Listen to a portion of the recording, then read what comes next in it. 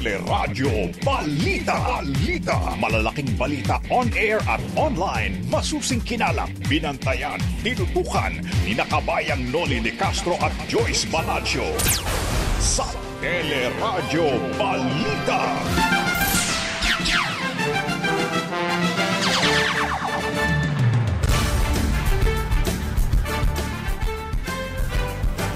Bakuna ng Sinovac mula China darating na sa linggo. Pagbabakuna posibleng simulan na sa Lunes. Mga Pinoy na payag magpabakuna, 19% lamang ayon sa Okta Research Survey. Mga opisyal naman ng pamahalaan muling hinimok na unang magpaturok. Ang gulong setup na sinasabi sa missing counter ng PIDEA at PNP sa Quezon City, sinisilip na. Patay sa barilan, umabot na sa 4. Justice Secretary Menardo Guevara inamin sa United Nations Human Rights Council na lumuwag ang mga pulis sa protocol sa war on drugs. Ilang meat vendors hindi lalahok sa pork holiday ngayong araw pero magtataas ng presyo. African swine fever na itala na rin sa Tacloban City. Sa Showbiz Spotlight, John Lloyd Cruz, may payo kay Joshua Garcia, kapamilya actress naman at dating PBB housemate na si Dion Monsanto. Bakit nga ba magre-retiro na sa showbiz? At yan ang ulo ng mga nagbabagang balita ngayon pong araw ng Biyernes, February 26, 2021. Tuloy pa rin po ang aming paglilingkod sa pamamagitan ng teleradyo, TFC, Sky Cable, Channel 26 at iba pang cable providers. Ako po si Joyce Balancio. Napapakinggan din ang teleradyo sa ABS-CBN Radio Service App, ABS-CBN News App at live streaming sa iWant-TFC, news.abs-cbn.com at sa Facebook at YouTube channel ng ABS-CBN News. Sa pangalan po ni Kabayang Noli de Castro, ako si Robert Mano. At sa detalye ng ating mga balita ngayong pong umaga, umabot na sa 4 ang napatay sa madugong misencounter ng PIDEA at PNP Quezon City Police District. Bukod sa 2 pulis, kumpirmado ring namatay ang isang ahente at isang impormante ng PIDEA. Sa joint press briefing ng PNP at PIDEA sa Camp Crame, wala pa ring malinaw na paliwanag ang mga opisyal sa totoong nangyari at kung paano nagkaputukan ang 2 ahensya. Pero ayon kina PNP Chief Debod Sinas at PIDEA Director General Wilkins Villanueva, may mga hawak na silang ebidensya tulad ng mga cellphone ng mga operatiba, surveillance at coordination documents, CCTV footage at mga testigo. Pinag-aaralan na rin kung na-set up sila ng sindikato o kaya ay talaga may mali lang sa koordinasyon. Binaliwala na rin ang unang spot report ng QCPD kung saan lahat ay, ng PIDEA agent ay sinasabing suspect at ang mga nakalistang ebidensya ay puro armas at walang droga. Both coordination between PIDEA and PNP. Pero usually, ang binibigay sa informant natin ay aliases. Yung target na tinatarget namin, hindi naman siya si Bitoy talaga, hindi naman si Kokoy. So pagtitingnan namin yung operation, yung coordination, magkaiba, okay ito. And then later on, kapila na pa yung nagbanggaan. Talagang barilan ito. And both parties are thinking that they are doing the same thing.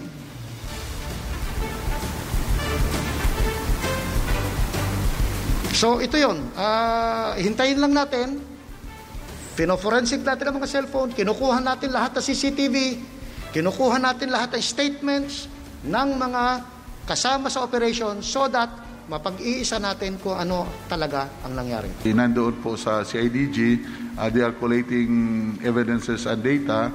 We will not preempt sa findings po. No? So that's why we have discussed and laid down yung agreement. So as of now, kung ano po yung nangyari, ay hindi pa po namin makuha yung picture kasi ini-interview at kinakausap pa yung 2 team na involved.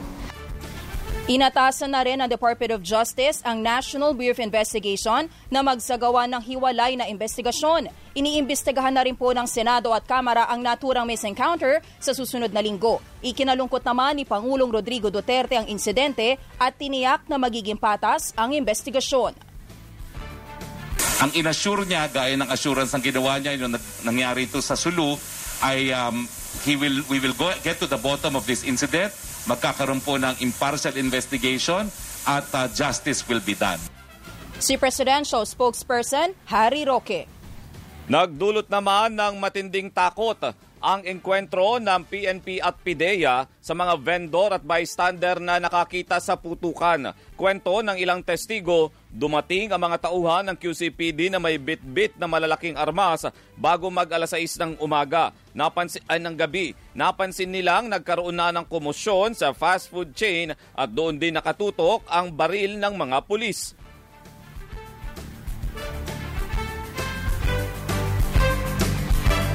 Pinatapa na kami. Marami sila? Dalawa lang po, ma'am. Kinakabahan ako, ma'am. Dahil? Siyempre, delikado yun, ma'am. Mga ilang putok? Yun, mga 40 eh. Makikita nyo dyan yung mga pulis, no, na marami. Yan po, pulis po ba yan? Oo, yung pulis. Opo. May mga pulis po dun sa area at may mga matataas na kalibre ng baril. Na naging sanhi po ng aming pag-aalala kung ano ang nagaganap dun sa lugar na yun. Ayon naman sa mga opisyal ng barangay Matandang Balara, tumagal na mahigit kalahating oras ang putukan. Dahil naman sa takot, nagtakbuhan na rin ang iba pang mga tao sa mga kalapit na establishmento. Kwento naman ng ilang customers sa kalapit na mall, 2 oras silang natrap sa gitna naman ng enkwentro. Grabe sir, nung natrap po kami, yung tumatakbo sa isla, bakit po ako? Kasi parang, bumili lang ako ng sapatos, tapos ganito yung mangyayari. Bakit ganito? Sinakabahan na po kami lahat, tapos yung mga kasama po pong ibang customers, nangangapa din po sila na bakit hindi kami makalabas.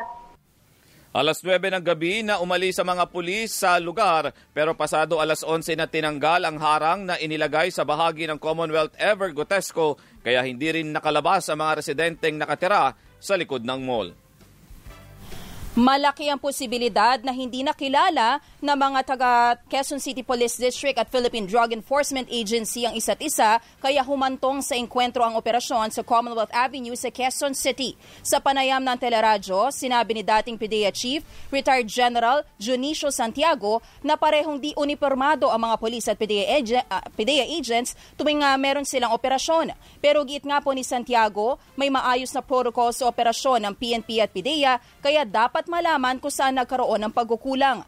Kung si Santiago naman po ang tatanungin, ay unang dapat busisiin sa investigasyon ang mga dokumento sa parehong operasyon, saka alamin ang naging galaw ng operating teams bago ang enkwentro, saka imbestigahan pati ang mga assets at informants.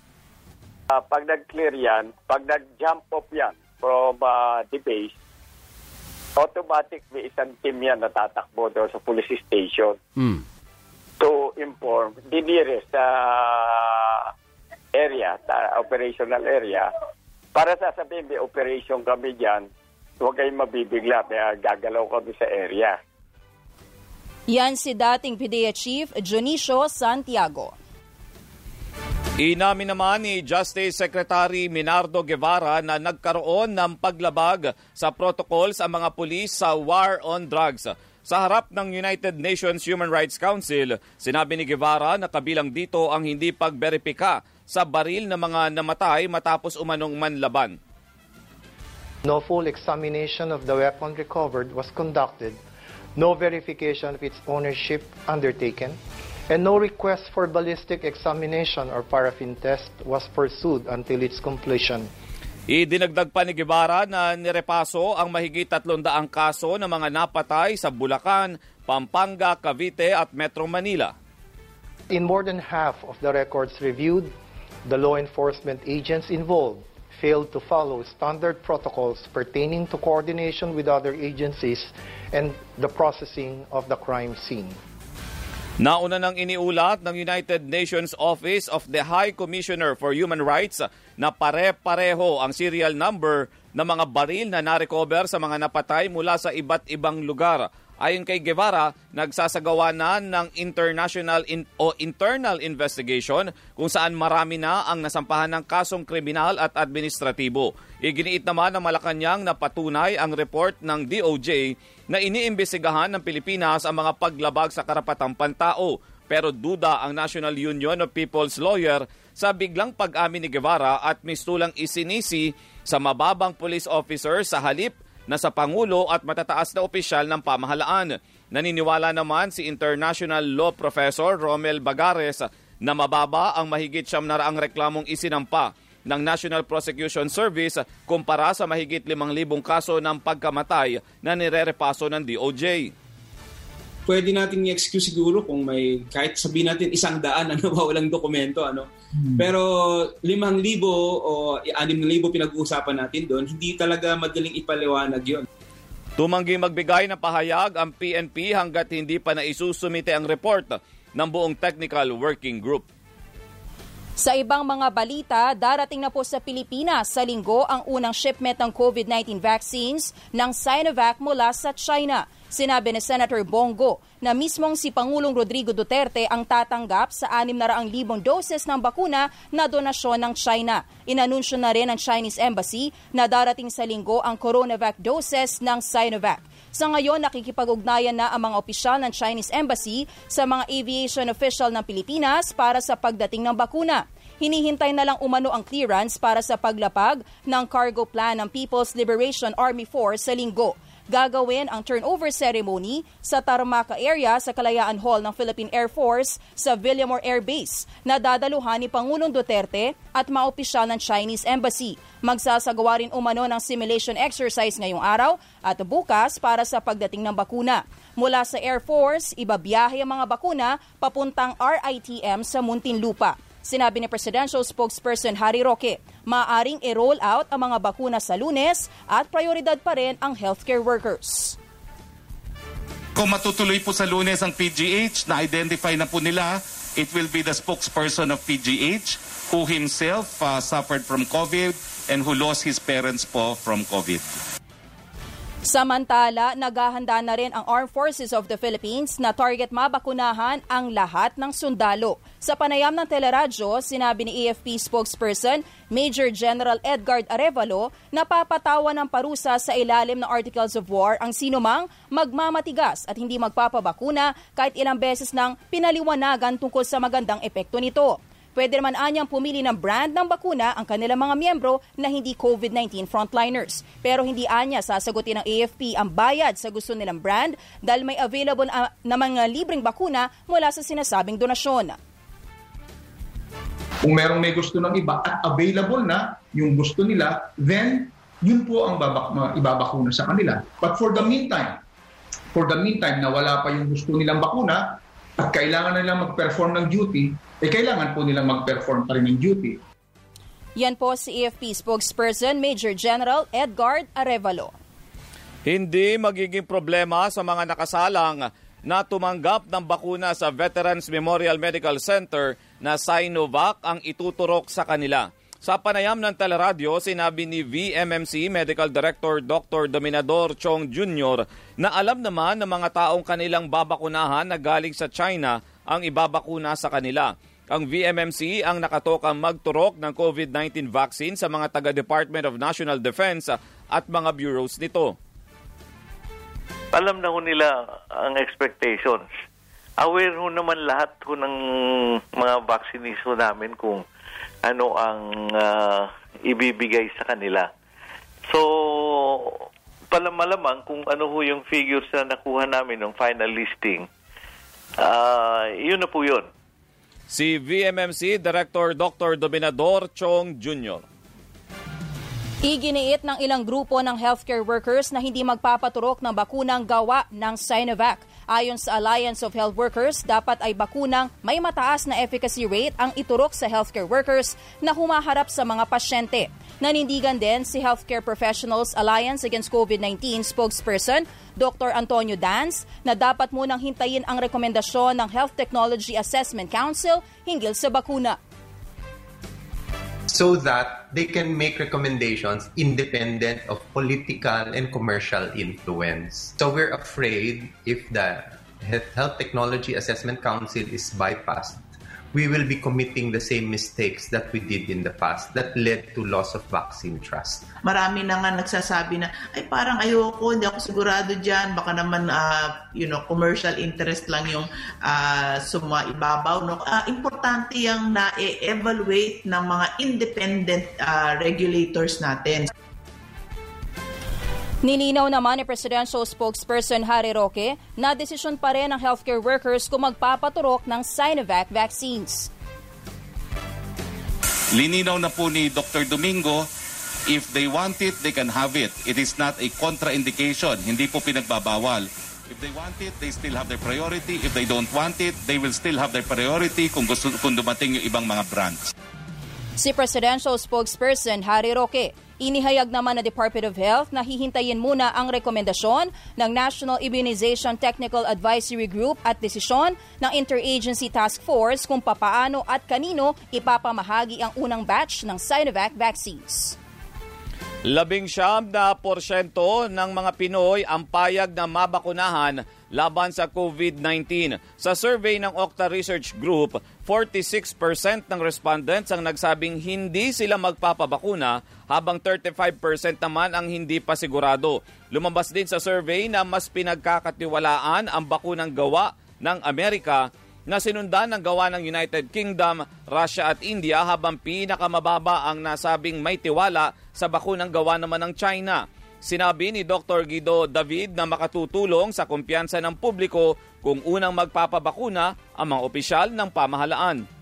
When they see someone like a leader or like an influencer na nagpa-vaccinate, they will say, so kung may confidence siya, that means safe naman siguro ito. Idinagdag pa ni David na dapat ipaunawa sa publiko na gumagamit ang Sinovac ng inactivated virus na matagal nang ginagamit sa iba pang bakuna. It's still better than 0% if we don't have ourselves vaccinated. Sinovac has also been shown to be effective against the current variants, yung UK and South African variant. Naniniwala rin ang Okta Research Group na posibleng hindi lang isang beses gagawin ang pagbabakuna dahil sa mga bagong variant ng COVID-19. Umabot na sa 568,680 ang mga kaso ng COVID-19 sa bansa. Ito'y matapos madagdag ang nasa 2,269 na bagong kaso kahit 3 laboratorio ang nabigong magsumite ng datos. Sa nasabing bilang, 12,201 ang namatay habang mahigit 524,000 naman ang gumaling. Sa ibang balita, ilang tindero ng baboy ang hindi nalalahok sa panibagong pork holiday ngayong araw. Pero magtataas sila ng halos 50 pesos sa presyo dahil nagmahal umano ang kada kilo ng buhay na baboy kaya hindi na kayang makasunod sa price cap. Sila dapat na magsusupply sa amin para magkaroon, masunod namin yung price ceiling na gusto nila. Willing po kami magpakita ng resibo kung magkano ang kuha namin sa supplier. Kasi yun lang po magiging ebidensya namin eh. Nagsimula na rin ang signature campaign laban sa price cap sa karneng baboy pero iginiit ni Agriculture Assistant Secretary Arnel de Mesa na matagumpay ang pagpapatupad ng patakaran. Ang monitoring namin, meron pa nagbebenta 350, 360 pero wala na yung 400 to 450. Marami pa rin naman na bumibenta 270 to 300 na sumusunod. Sa susunod na linggo, nakatakdang talakayin ang kagawaran kung itataas ang price ceiling o irerekomendang bawiin na ito ni Pangulong Duterte. Samantala, tuloy pa rin po ang pork holiday sa ilang palengke sa Metro Manila at kuha tayo ng update mula sa Commonwealth Market. Naroroon ang kasamahang natin si Jervis Manahan. Jervis, good morning. Kamusta ang sitwasyon natin dyan? Yes, magandang umaga sa inyo, Joyce at Robert. Medyo tuloy-tuloy naman ang bentahan ng pork at chicken dito sa Commonwealth Market. Pero ngayong umaga ay nakatakdang magsagawa yung mga tindera dito at kasama ang ilang kabataan ng tinatawag nila na kalampagan sa palengke. Inaasahan natin na magsisimula ito sa loob lamang ng ilang minuto kung saan sasama ang ilang mga miyembro ng kabataan sa pangangalampag para lamang mai-raise yung issue nila tungkol nga sa nagpapatuloy na pagtaas ng presyo ng mga pangunahing bilihin. Dahil dito, Joy, sa ating pagbabantay ay hindi talaga nakakasunod sa price cap yung maraming mga nagbebenta ng baboy at ng manok dahil nga hindi umaabot lahat, hindi nabibigyan lahat ng supply ng baboy mula sa Department of Agriculture. Kasama din sa ipapanawagan ng mga tindera at ng mga kabataan ay yung pagbibigay ng socio-economic aid na nasa halagang 10,000 pesos dahil apektado pa rin ng pandemya maging yung mga nagbebenta ng baboy at manok. Sabay-sabay itong isasagawa sa iba't ibang mga palengke at isa nga itong Commonwealth Market sa site kung saan isasagawa itong kalampagan. Magkakaroon din yan sa Trabaho Market sa De La Fuente Street sa Sampaloc sa Maynila. So ngayon ay pinag-aaralan nga ng Department of Agriculture kung itataas yung price cap o talagang tatanggalin na ito, lalo nga 2 buwan dapat ito nakatakda na tumagal. Pero sabi ng mga tindera na nakausap natin na isa na nga ay matuloy ito, lalo na nga hindi sila talaga nakakasunod at para na rin ito sa benepisyo nila, hindi sila malugi sa kanilang mga negosyo at para na rin sa ating mga mamimili. So umaasa rin sila na maging stable ang supply ng DA ng baboy dahil hindi laging may dumadating, tapos kapag may dumating dito, Joyce, ay kaunti lamang, so hindi lahat ng mga nagbebenta dito ay nabibigyan. Kung maitutuloy daw ang supply ng baboy mula sa Department of Agriculture ay makakasunod naman talaga sila doon sa price ceiling na itinakda ng pamahalaan. So far ay ngayon dahil nga Payday Friday ay medyo maraming mga namimili ng baboy at manok at namamalengke talaga in general dito sa Commonwealth Market. Yan muna ang latest mula dito sa Quezon City. Balik muna sa inyo, Joyce at Robert. Oo, Jervis, so bali dyan sa Commonwealth Market, talagang hindi sila sumama sa pork holiday, no? Ano naman ang dahilan, no? Sinabi ng mga tindero, bakit hindi sila sumama dyan? Dahil Joyce, madalas na itong pork holiday at hindi naman daw nila kaya talaga na walang kikitain sa isang araw. So sinabi nila na mahalaga pa rin naman na kumita sila kahit papano dahil kailangan pagiging nila ito sa kanilang pang-araw-araw na buhay. So kailangan tuloy-tuloy ang kita, pero ang panawagan nila ay yun nga, itaas ang price ceiling, maging stable din ang supply ng baboy at kung posible ay mabigyan din sila nung pinapanawagan nila na socio-economic aid na 10,000 pesos para nga mas makatulong na rin sa kanilang buhay ngayon na may pandemic pa. Oo, yung mga mamimili, nabanggit mo kanina na hindi nga nasusunod itong price ceiling. So yung mga kapamilya nating bumibili dyan, tinatangkilit pa rin nila itong mga karning baboy at marami pa rin talaga ang bumibili kahit medyo mataas ang presyo? Yes, medyo stable naman yung dating ng mga tao na bumibili ng baboy at manok dito sa Commonwealth Market. Dahil ayon sa ilang mga nakausap natin, bagamat hindi nasusunod itong price ceiling, ay mas mababa na rin kumpara dati. Dahil bago itinakda yung price ceiling ay umaabot nga ng nasa 400 pesos yung kilo ng baboy. Ngayon, hindi naman na umaabot sa 400. So nasa around 320 hanggang 350 pesos yung bentahan dito. So mas mababa na rin kumpara dati kahit na hindi pa rin nasusunod. So syempre umaasa din naman yung mga mamimili na masusunod eventually, pero kailangan lang din i-balance para hindi rin naman malugi yung mga nagbebenta dito. Alright, maraming salamat sa iyo at ingat ka dyan sa Commonwealth Market, si Jervis Manahan. Samantala, may naitala na rin kaso ng African Swine Fever o ASF sa Tacloban City sa Leyte. Batay ito sa resulta ng confirmatory laboratory test sa mga sample na galing sa Barangay San Jose na isinumite ni Department of Agriculture Eastern Visayas Office Regional Director Angel Enriquez sa tanggapan ng alkalde. Dahil dito, sinabi ni Enriquez na papatayin na ang mga baboy na pasok sa 500 meters kung saan nakumpirma ang mga kaso ng ASF. Una na ring naitala ang ASF sa mga baboy sa bayan ng Abuyog, Javier, La Paz, MacArthur, Dulag, Tanawan, Palo, Pastrana at Burawen.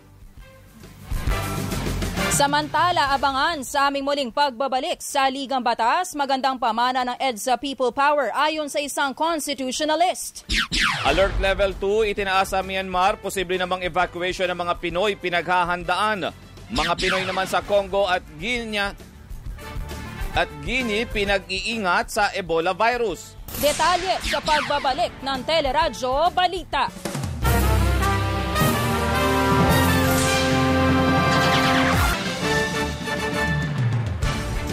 Nagbabalik ang teleradyo Balita. Bababa po ang singil sa kuryente sa Marso dahil na rin sa refund na iniutos ng Energy Regulatory Commission o ERC. Ayon kay Meralco spokesperson Joe Zaldariaga, hinihintay na lang nila ang final bills mula sa kanilang mga power suppliers pero malaki ang posibilidad ng bawas singil sa March billing.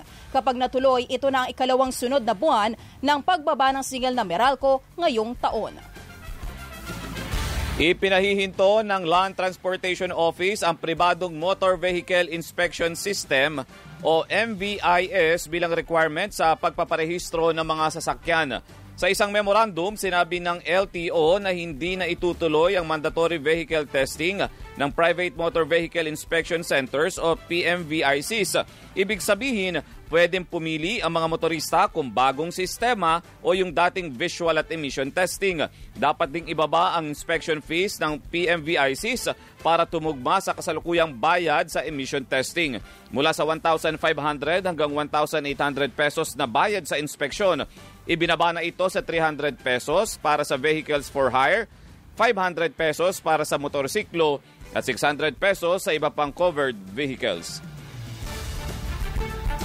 Iginiit ng isa sa mga bumuo ng 1987 Constitution na ito ang isa sa pinakamagandang pamana ng matagumpay na EDSA People Power Revolution.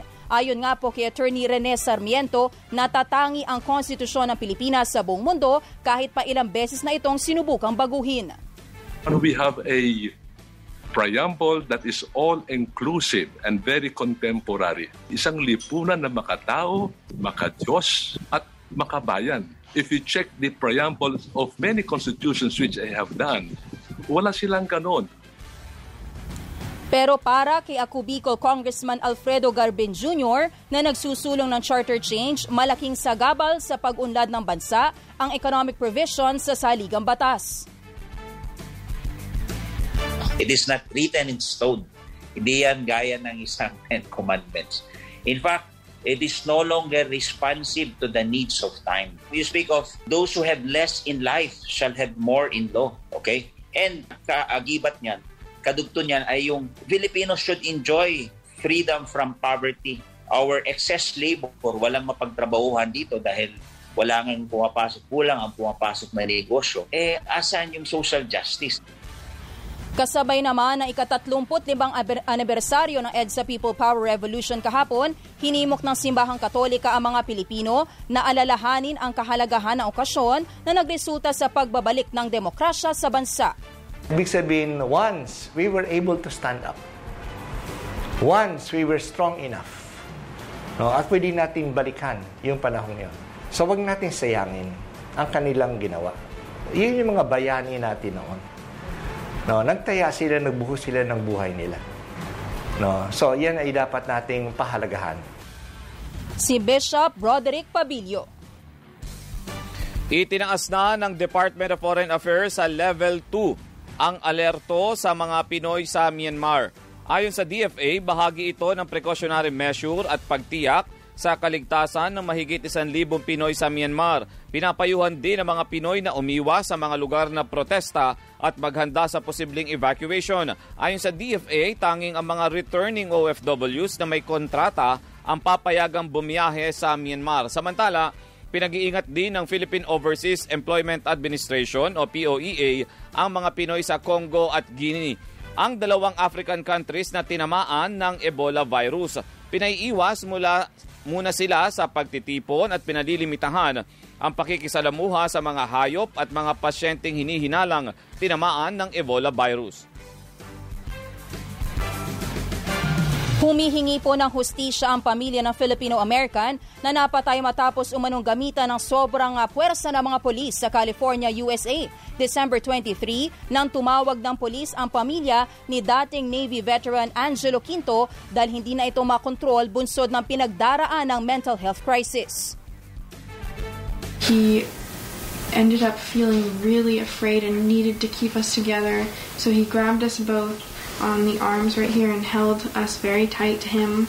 That really freaked me out because it's not that he had malicious intent or that he would domestically abuse us or anything like that, and he was never at all like that. but it just became unpredictable. Pero nang isakay sa ambulansya, wala na itong malay na namatay makalipas ang 3 araw. Nagsampa na ang pamilya ng wrongful death lawsuit laban sa Antioch Police dahil sa umano'y paggamit ng excessive force. Nothing's going to bring his life back. And at this point in time, we will deal with the legal issues in terms of the civil rights violation. We'll be filing a federal lawsuit within 45 days, essentially saying that his civil rights were violated, as well as the mother and the sister's civil rights were violated because they have been deprived of the relationship that they had with their son. Sa ngayon ay inilagay na sa administrative leave ang 3 pulis na rumisponde sa kaso. Tutol ang ilang grupo ng mga magsasaka at BPO workers na unang maturukan ng COVID vaccine na gawa naman ng Sinovac. Kasunod ito ng pahayag ni Presidential Spokesperson Harry Roque na posibleng unahin sa Sinovac vaccine ang pang-4 sa priority list. Ito'y dahil hindi inirerekomenda ang nasabing bakuna para sa healthcare workers, senior citizens at ibang may sakit. Baka mauna na yung mga tinatawag nating mga economic frontliners na kasama po na ating kasundaluhan. So you're talking of farmers, we're talking of miners, we're talking of fishermen, we're talking of transport workers. So sila po yung mga economic frontliners na tinatawag natin. Pero ayon kay BPO Industry Employees Network spokesperson Maylene Cabalona, pinatunayan lang ng pamahalaan ang kawalan ng pagpapahalaga sa kanilang industriya. We don't feel prioritized at all.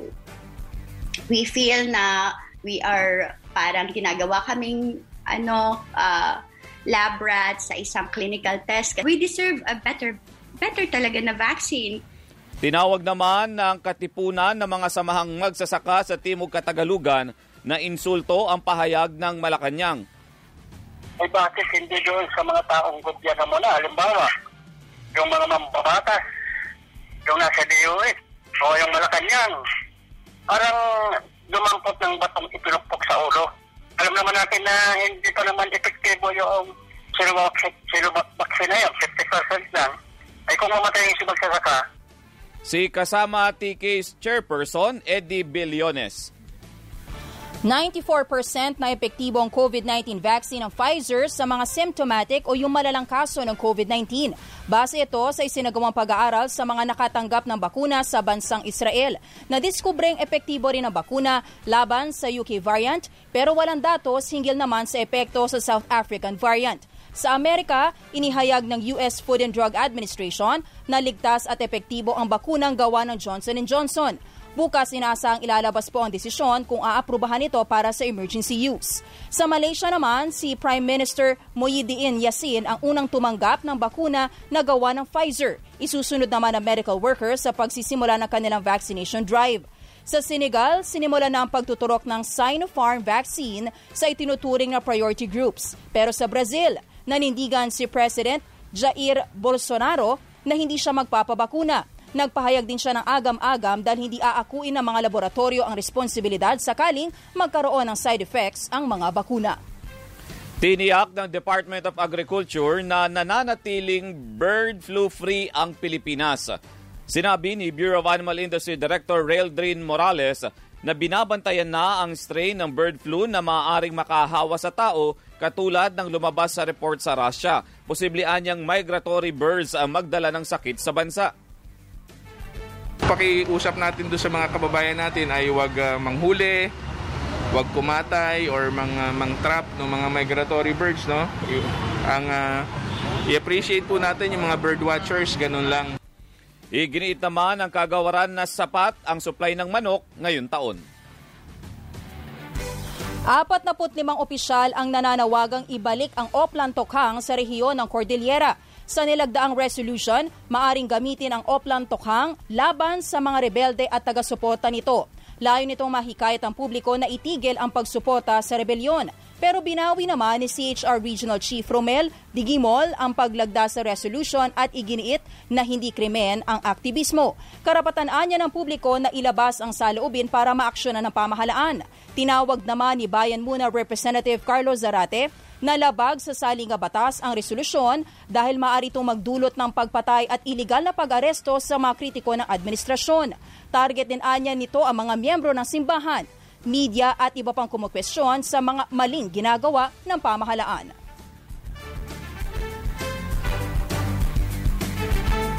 At abangan sa aming muling pagbabalik sa police report, 11 suspect kabilang ang 3 Chinese timbog sa kidnapping, 4 na biktima nasagip. Sa Agusan del Sur, 3 naman patay sa naaksidenteng multicab. Detalye sa pagbabalik ng Teleradyo Balita.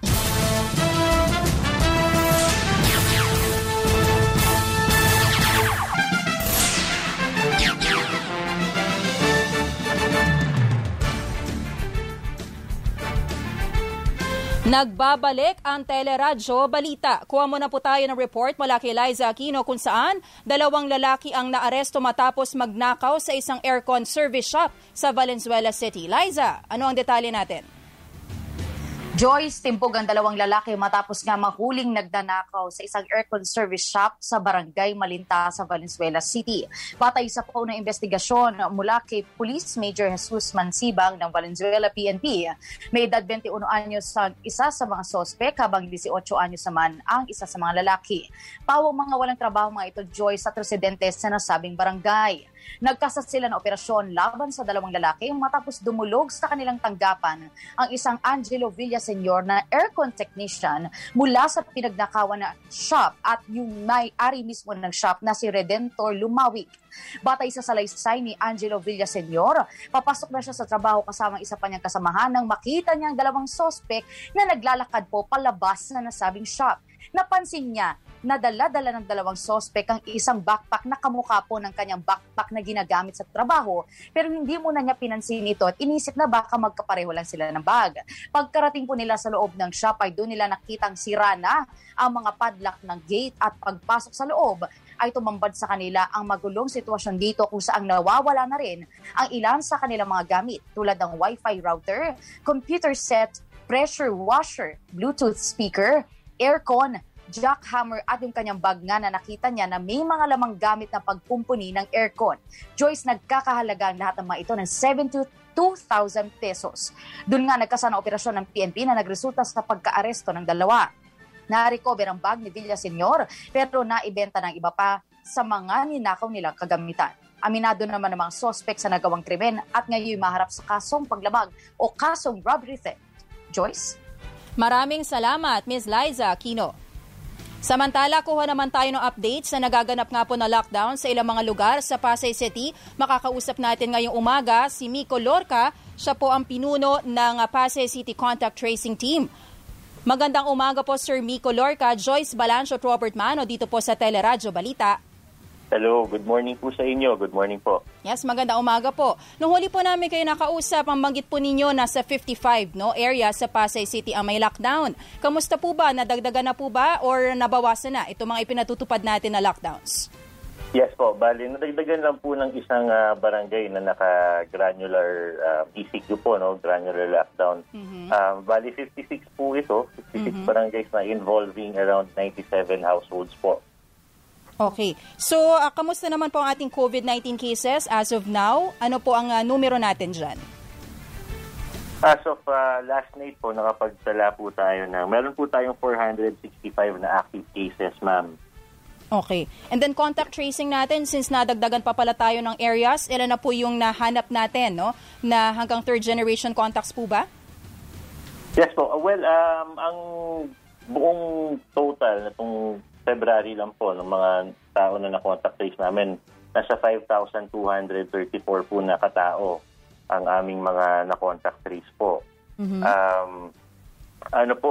Tuloy-tuloy pa rin po kami. Tuloy-tuloy pa rin po kami sa paghahanap nitong mga kaso na to at sa pagtetest.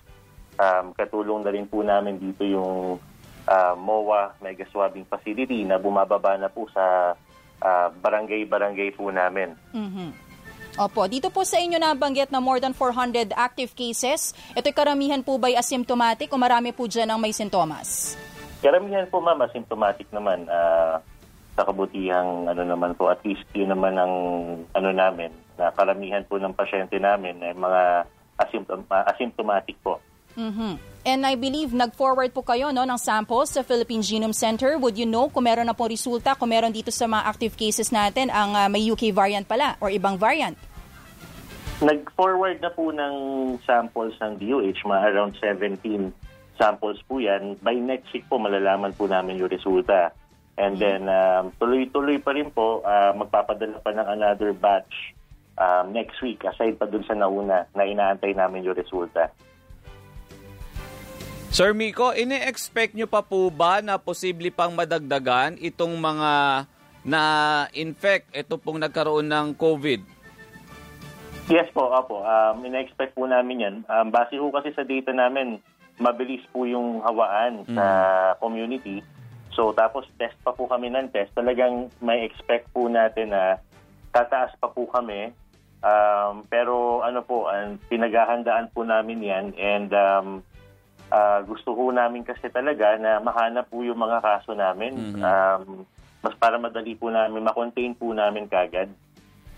At Sir Miko, isa pa for reference lang, although hindi naman ito first time na nagkaroon ng localized lockdown, para lang po sa reference din ng ating mga nanonood at nakikinig ngayon.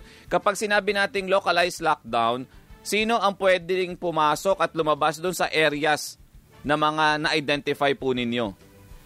Okay. Pagka naka-localized ECQ po tayo, ang binabantayan lang po natin dyan, either kabahayan, compound o kaya po street po, na kung nasaan po yung mga kaso natin. Kung ikaw naman po ay nakatira sa wala naman pong kaso po doon sa iyong tinitirhan, sa inyong compound, sa inyong bahay, kapitbahay, pwede naman po kayo, kung nagtatrabaho kayo, pwede po kayong pumasok, pwede po kayo magtrabaho, pwede po kayo magbukas ng tindahan. Ang naman po, ang nililimitahan lang naman natin, syempre, yung mga bata, yung mga matatanda, na sana wag na pong lumabas, At at the same time, sana mabawasan din yung wala namang importanteng gagawin sa labas, sa bahay na lang po. Opo, dahil nabanggit po ninyo localized ECQ po ito, meron po bang mga ibinibigay na ayuda, would you know, sa mga pamilyang apektado, yung mga hindi talaga makalabas? Yes po, meron po. Tuloy-tuloy po nagbibigay ang local government po ng food packs at iba pa pong tulong sa mga apektado po nating pamilya. Tuloy-tuloy po yan. Pati Financial po sa mga assistance, pasyente. meron po kaya? Meron din po. Meron din pong financial assistance. Alright, sige po. Maraming salamat po, Sir Mike Lorca, ang pinuno po ng Pasay City Contact Tracing Team. Maraming salamat po sa inyong oras. Samantala, lumagda na ng kontrata ang mga negosyanteng Filipino-Chinese para sa pagbili ng 500,000 doses ng Sinovac vaccines.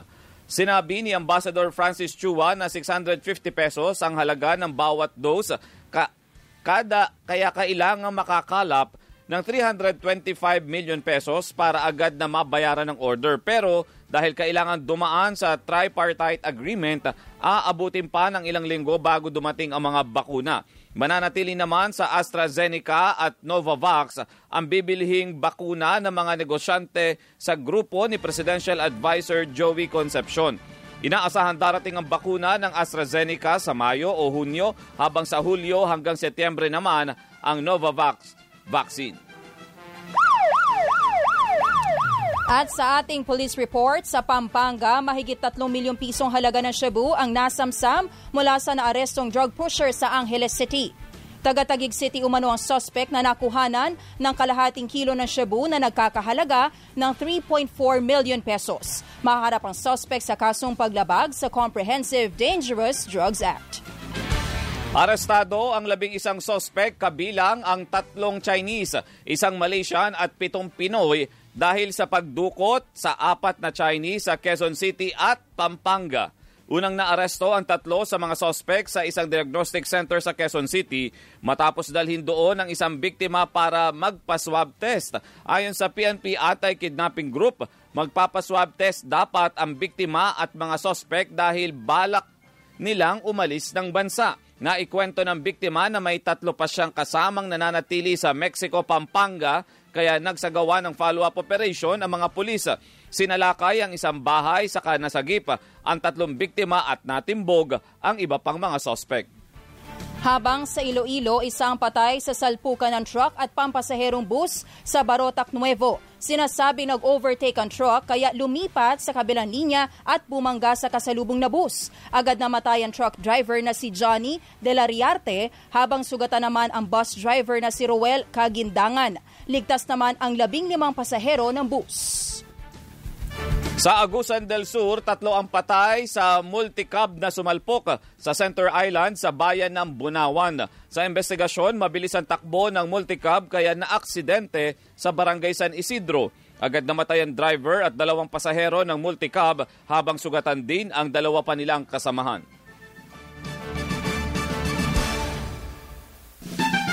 Sa aming pagbabalik, Showbiz Spotlight mula kay Gaynel Krishnan.